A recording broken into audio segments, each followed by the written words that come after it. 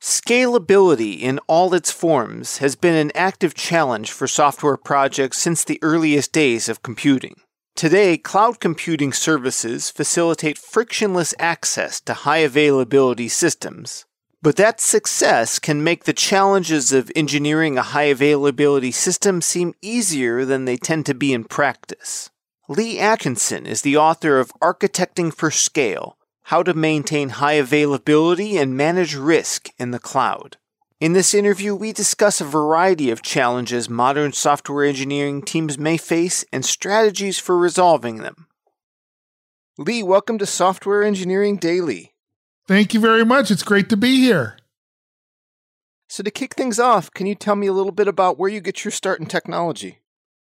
Sure. Yeah, I've been in technology since 1987 is when I left the university and entered the technology market. I worked for Hewlett-Packard in Cupertino, California, back when Silicon Valley was a little bit smaller than it is nowadays. And I stayed with HP for about 10 years doing test and measurement software systems. And then I left and went to my first startup, which went the way that startups usually go. And after a few years with them, I accepted a job with Amazon and moved to Seattle. So throughout that whole process, I went from the Bay Area to Philadelphia, of all areas, to Dallas, and then finally ended up in the Seattle area, which is where I live now. And I was with Amazon for about 7 years, both in the retail side of the company as well as in AWS. And we could probably do a couple podcast episodes just on war stories from Amazon, but Amazon was a great company to work for. And then I moved on to New Relic, which was a analytics company that was just, they were a fairly small startup company at the time I joined them, but I worked for them for about 7 years in a variety of different roles, ending up being kind of an ambassador to talk to their customers and to within the marketing and sales organizations, going around talking to customers and trying to sell as a brand associated with, I'm going to do that over again if you don't mind. Oh yeah, go for it. Okay. And I finally ended up at New Relic, spent 7 years at New Relic and doing a variety of things there, all the way from a developer role all the way up to at the end when my book first came out. I went around on the road with New Relic talking to customers and doing presentations at conferences and things like that, kind of promoting the New Relic brand, but my book at the same time. And is that Architecting for Scale, High Availability for Growing Applications? Yep, that's right. That's the first edition of that book came out in 2016. And that's when I took on this new role at New Relic and started going around talking to people. Well, I definitely want to get into the book, but one more sidetrack before we get there. I'm curious, at the time you joined Amazon, at that point, where were they at in their cloud journey? Oh, that's a good question. So at the time I joined Amazon, this was in 2005. So there was no AWS, and it was just Amazon Retail. And Amazon Retail was a monolithic application. It was called Obidos. And my first job was I joined the team that was responsible for driving the migration of their website from a monolith to a service-oriented architecture. So that's like jumping in headlong into a large project, just getting started. There was about 100 engineers involved in that project, but they were a small company at the time. Their stock price was $30 instead of $3,000. It was a lot smaller organization. But I did that, and I worked in the video game group for a while. I built the first software download store for them, and created the group that built that ended up becoming the App Store eventually. And then this upstart group within Amazon called AWS, which was just getting started at the time, they called to me and asked me to move over to that side of the organization. So I moved over there and started working on Elastic Beanstalk, which was their first foray away from infrastructure as a service like EC2 and into platform as a service offerings, which was what Elastic Beanstalk ended up being. And so did that for a number of years, and 7 years total at Amazon. So I was there until 2012, I believe, before I moved to New Relic. And at that point, is that when scale became a prominent feature of your career, or had that been there for much earlier times? No, absolutely. That's when scale entered my vocabulary. You you can't, even when Amazon was smaller, back in the 2005 days, everything you did was done at scale. It's an amazing mindset shift that occurs when you move to an organization like Amazon. That scale is such a central, critical component of everything they do. And so that's absolutely when scale entered my mindset and when I started to think about scaling and scalability. And I didn't really ever consider myself an expert in that area until I moved to New Relic. And what happened when I moved to New Relic is I moved from this large company with huge scale to a small startup that still had huge scaling issues. They were, at the time, like I said, they were about 100 people total in the company, small company, a relatively small company compared to where they are now. But they still had a big data intake pipeline, and big for them anyway. And so they had scaling problems, and they were just starting to go through the growing pains that I'd seen so many other times within various projects within Amazon. And, I was watching them struggle with some of these growing pains. And I said, well, I know how to do this. I know how to help with this. I know what needs to happen here. And I realized that the things that I took for granted when I was at Amazon, weren't things that everybody just knew. They were things that were very unique and very specialized skill sets. And so I kind of led the effort within New Relic to help them improve their availability, which was based on scale issues, and to improve their scaling. And that's when I really focused a lot on the organizational changes, the strategies for building scaling into the DNA of the company, if you will, and to help make that a mindset shift that occurs which is really what you need in order to build a highly scaled company and a highly scaled application.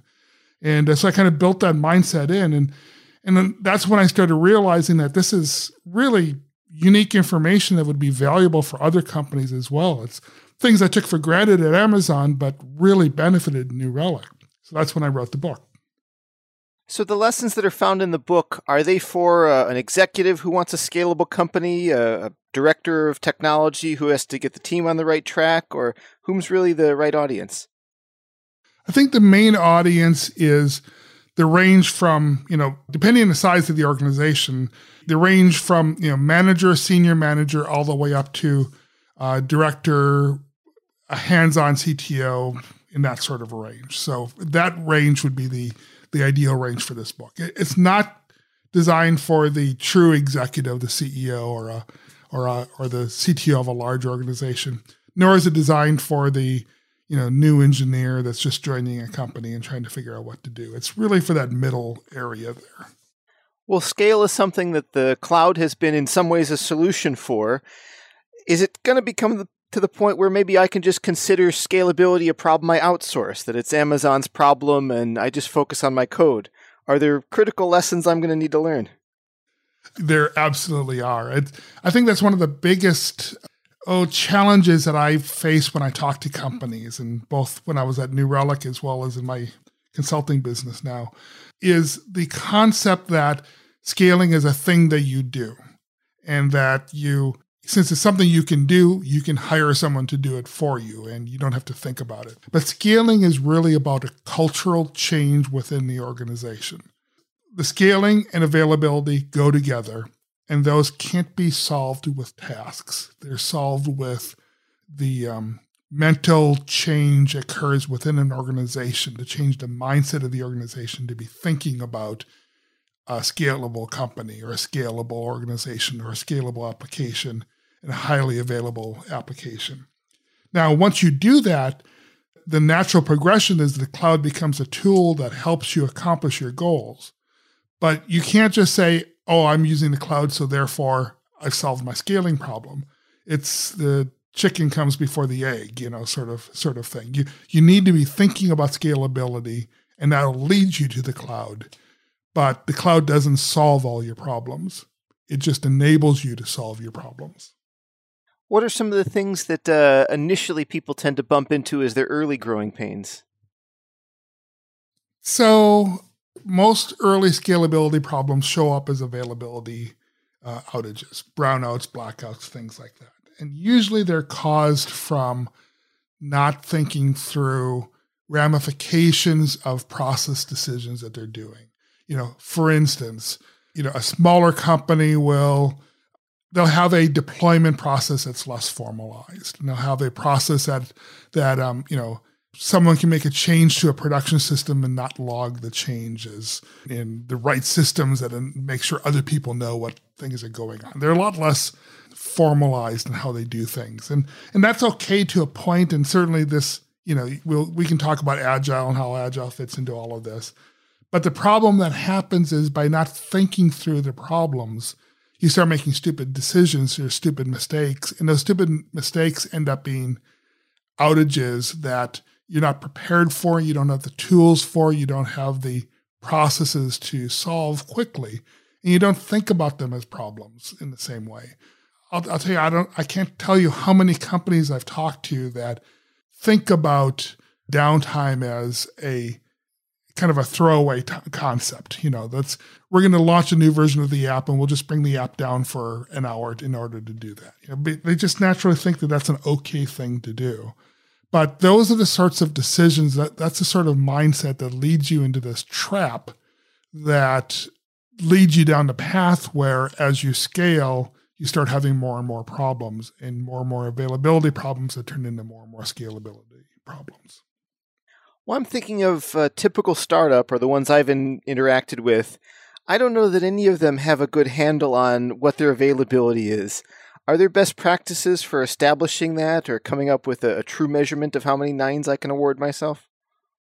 Lots of different things that come to mind there. One of the first things you want to do, though, is measure everything, right? And, that's, of course, I came from the background of a measurement company, but even before then, I realized the reason why I joined New Relic is because they did the sorts of things that companies really need to do in order to keep their applications going.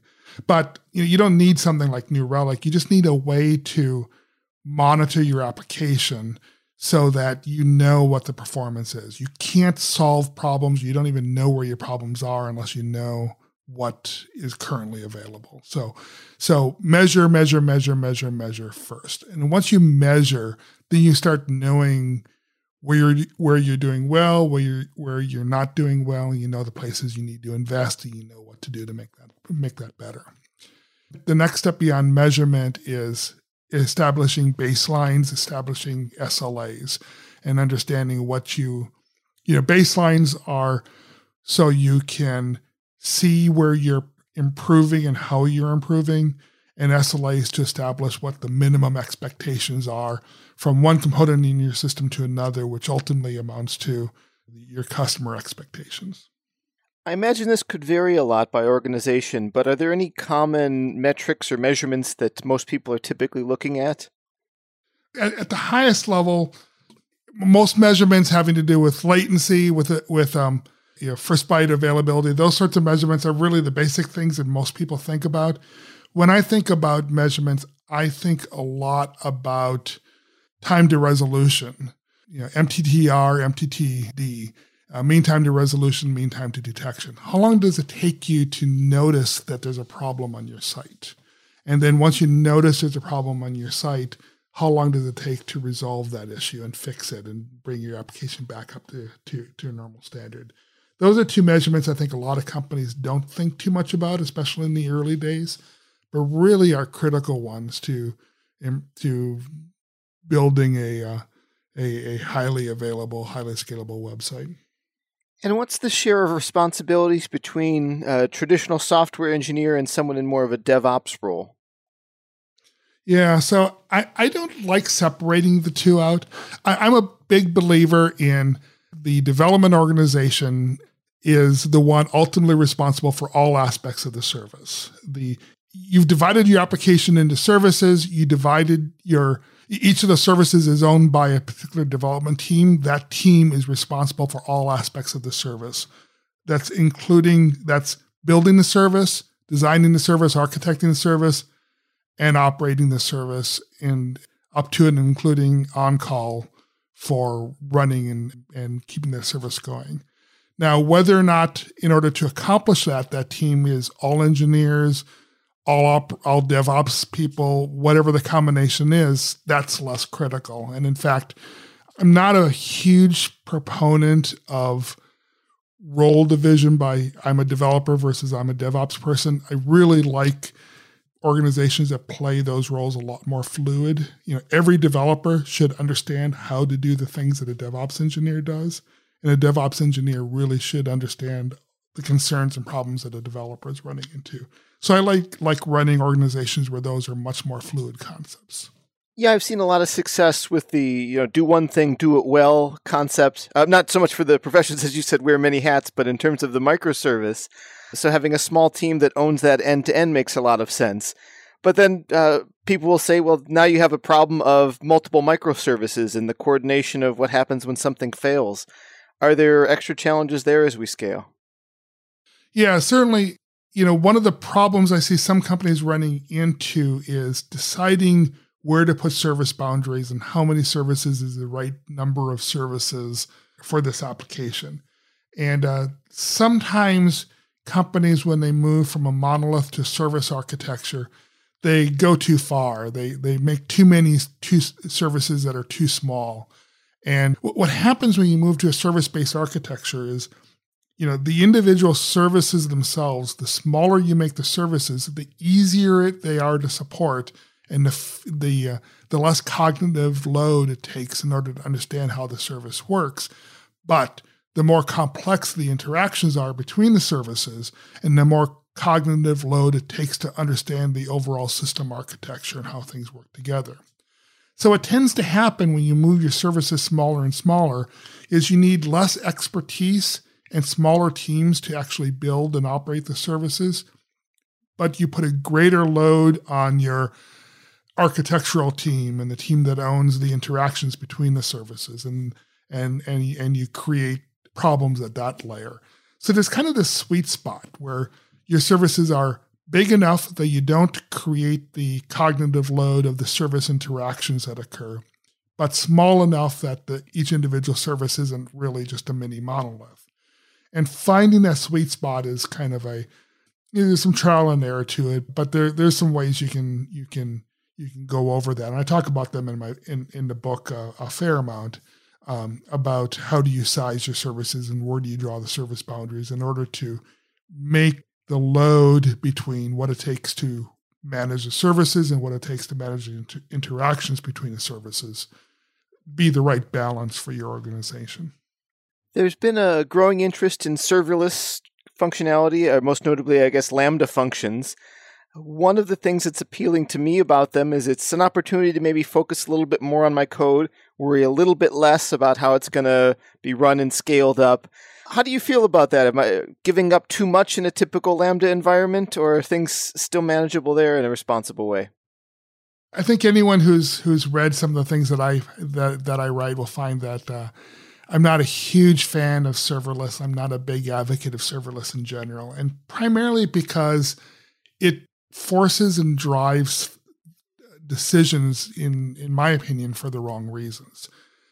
A serverless architecture really dictates a style and an architecture and a sizing of your services that I think is, in general, often too small for those services to be. You end up with this problem that I'm talking about where your individual services are a lot less complex and easier to manage. And so the advantages of serverless work there, but you end up with substantially more services and a more complex interaction between them. And so you end up with taking that complexity and moving it out of the service and moving into an area that's a lot harder to deal with. And that tends to happen more with serverless architectures than they do with servers. You're going to have to deal with the issues around how your infrastructure supports your application, whether you're doing serverless or whether you're running on top of servers directly. Dealing with it and deciding to deal with it and planning for it and building it into your processes and your decisions up front gives you the flexibility where you can then make your code decisions based on where you want your code to be, not where the infrastructure requires it to be. So that's one of the big things I have against serverless, is that forcing a specific style and structure and size of services that isn't necessarily consistent with your application. Another problem with serverless is the inconsistency in how they operate and performance that goes along with it.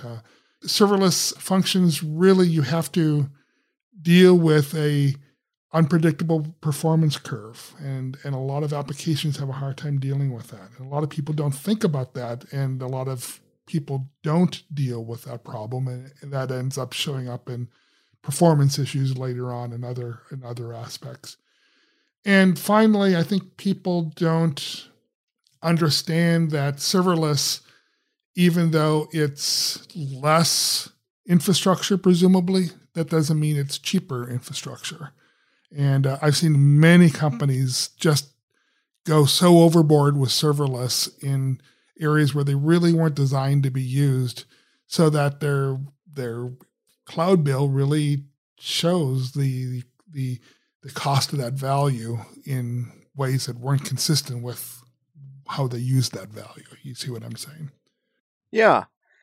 Well, in contrast, could I get your thoughts on Kubernetes? Yes, I'm a huge Kubernetes fan. I've always been a big fan of containers and as a way of delivering service technology into an operational environment. And Kubernetes has been the godsend of how do you run containers in an operational environment in a positive way. That's my view. Now, there certainly were other technologies before Kubernetes kind of became the golden standard, and certainly there's nothing wrong with things like Amazon Container Service, but Kubernetes is kind of the gold standard, if you will, on container management. And it does a great job with it.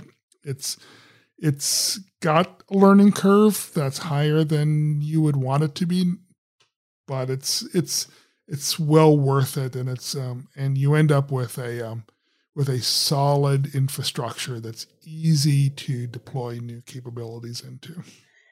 Well, if I were personally responsible for scaling up and maintaining high availability on some system, I would definitely be concerned with, how good my source code is, that I'm deploying the right services, doing, everything in-house correctly. I also, it seems, might have to worry about my cloud provider. We've seen some big outages in that regard. What's a good way to split my time between worrying about my house and my provider? That's a good question. Let's look at the cloud providers and the outages that have occurred recently. And certainly, I think one of the problems with the cloud provider outages that occurs is that they get a high level of visibility. And certainly if let's take out this last round of outages that have occurred recently. I think it's fair to say that the outages tend to be outweighed by publicity than by real impact. Now, the last rounds were pretty bad, and they may change the scales a little bit here.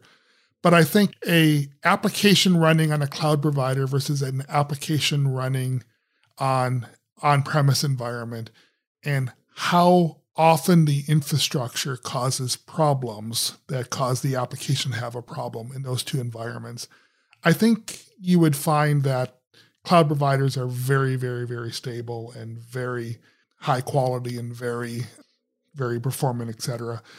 And that the vast majority of outages, from a percentage standpoint, you're going to get a lot more outages when you're running on your own data structure, your own data center and your own environments.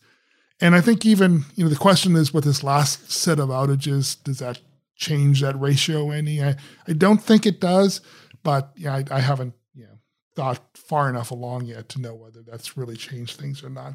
Bottom line is, when a cloud provider goes down, it affects a larger group of people, and so you hear about it in the news. But it's not necessarily for an individual company and an individual application any worse of an outage than they're currently used to if they're not using a cloud provider and running in their own data centers. So I don't really see the outages that have been occurring as problematic, just more of a reality of running a highly scaled application. I still trust AWS to run a high-scale website. Well, if you're someone who has the opportunity to work on something that could have unpredictable spikes in traffic and need to be available and grow, there's just a certain degree of uncertainty. And the only way I know to manage that is to have smart planning and risk assessment.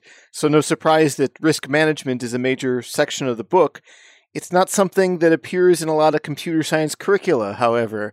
So I think it's something a lot of software engineers can pay lip service to, but don't really know where to begin from a quantitative sort of perspective. Can you share some ideas about how we frame and measure risk? Yeah. So I strongly recommend that each individual service team builds and develops their own risk matrix for the operation of their service. And what a risk matrix is it's a list of known vulnerabilities, known problems, known things that you think might be a problem or are a problem, and grade them by using two criteria. One is the likelihood that this risk will happen and the severity of this risk if it does happen. So, the likelihood is how, what's the percent chance of this thing happening on some sort of scale. And then the criticalness is if this does happen, how major of a problem does this occur for you? What you'll find is there's a lot of risks that have high likelihood and they're very likely to occur, but the seriousness of the risk is not very high. And there's other ones where the likelihood, or it's very, very serious if this problem occurs, but the likelihood of them occurring is very low. But then you'll find there's other risks that are not very likely to happen and aren't very serious if they do happen. Those are the ones you can simply ignore. But then there's the ones that are likely to happen and are very severe when they do happen. And those are the ones you end up paying the most attention to. So anyway, you brainstorm this list, you keep the list up to date. As new vulnerabilities become known to you, you add them to your list. This becomes your gold standard for the risk that's built into your system. And you associate these two variables, likelihood and severity, to each item in that risk, and then you track everything using that. You focus on the ones that are the high highs, the high severity and high likelihoods.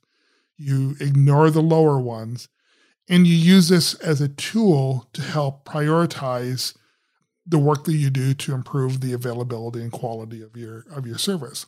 Then individual service owners should share these matrices with their dependencies as well as up the management chain so they can combine them and create application level or service or component levels or company levels risk matrices that contain all the information about everything that's going on within the organization.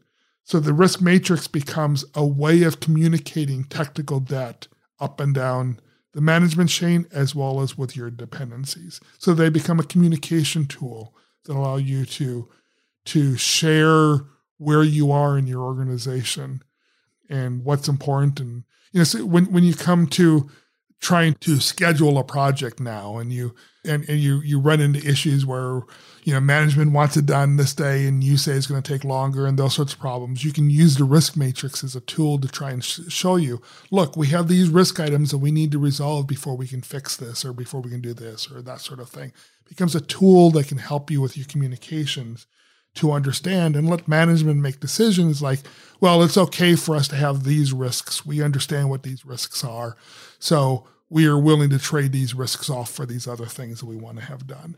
So it becomes a tool that allows you to talk technical language and management language and have or business language and have everyone understand what they mean by these risk items that we're talking about. Well, earlier on, we'd been following the thread of your career, and I think we left it off while you were at New Relic. The book has come out. You're going around touring a bit about it, then decide to go off on your own. That's a risk to be taken and some risk to be managed. What made the timing right for that to be going on a new venture at that point? Well, a number of personal things were going on, as well as some changes within the company that were going on, within New Relic that were going on. And ultimately what finally decided is, so the timing was between some personal items things that were going on, some changes at the company that were going on, and then the start of the pandemic, which basically meant it was very hard for me to go and talk to customers now and do a lot of that. made me realize it was a good time to be thinking about doing something different. And so, New Relic and I came to an agreement. I left New Relic and started my own consulting company. And that was now, it was May of 2019. I'm sorry. So this is pre-pandemic? 2020. So May of 2020. Sorry. So it's going on 2 years now. It's been about a year and a half. And I've been going like gangbusters ever since, and really enjoyed. It is a risk, and it's a risk that you wonder if you can ever do that risk anytime in your life. And it was probably a time in my life when I could afford to take a little bit more risk. The kids were out of school, they're living on their own. It was just my wife and I at home, so we didn't have the family issues to worry about. So it's a good timing from that standpoint. And so decided just to go off and make the change. And it's been a great positive for me. I've been very happy with what's been going on. I've got some good clients right at the very beginning, which gave me the motivation, and been growing and going like gangbusters. I think recently I've started to make a change where I've been focusing less on individual clients, where, someone will bring me in and use my expertise to help them. And I've been doing more educational outreach. I did the second edition of the book. I'm working on another book. I did a book for Redis Labs on caching, and I'm working on another book for them. I did a series of courses for LinkedIn Learning and a bunch of other content output like that. I've been focusing a lot more on doing that and selling that content. So I'm not sure, in the future, how much of my time will be traditional consulting versus, push education, but some ratio between, all or nothing on one or the others of those. I'll be doing some combination of both of those, I'm sure. Well, the book's now in its second edition. Are there any notable changes from edition 1 to 2? Yeah, it was actually a fair amount of change that went on there. So what happened was the first edition of the book came out in 2016, and that's when I started my new role at New Relic, where I went out and I, would be the promotional engine, talking to customers and doing trade shows and things like that. So I ended up talking to an awful lot of customers in an awful lot of situations and trying to help with the problems they were running into. And so I've learned a lot after the book came out about how other customers were going through the same problems that I saw at New Relic and Amazon and other places. And so I used that material that I had developed over the course of now several years of doing that, from 2016 to 2019. And that's when I decided to do a second edition of the book. So the second edition of the book came out in March of 2020.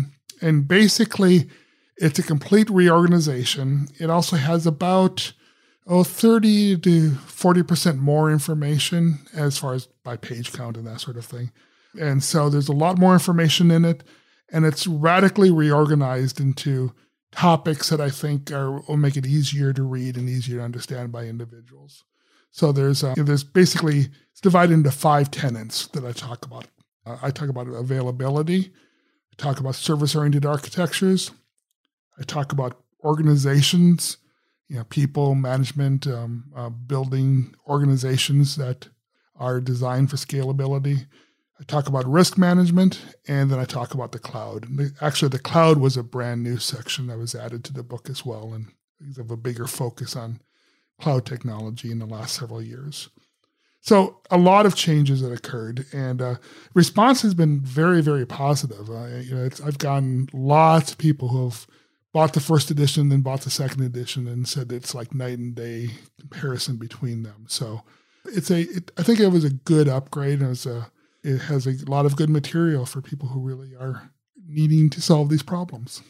Well, Lee, before we wrap up and send listeners on some links or whatever we want to do there, are there any particular trends or technologies you're following and excited to see going on here in 2022? Yeah, I'm very excited about citizen developers and about the trends that are going on in that area. I'm also rather intrigued, but not quite sure where it's going, in the idea of AI-assisted development. and some of the technologies there. I'm, of course, AI in general is a big area. IoT is a huge interest of mine. But I think the general areas of citizen development and AI-assisted development are two areas that I'm particularly intrigued about. Very cool.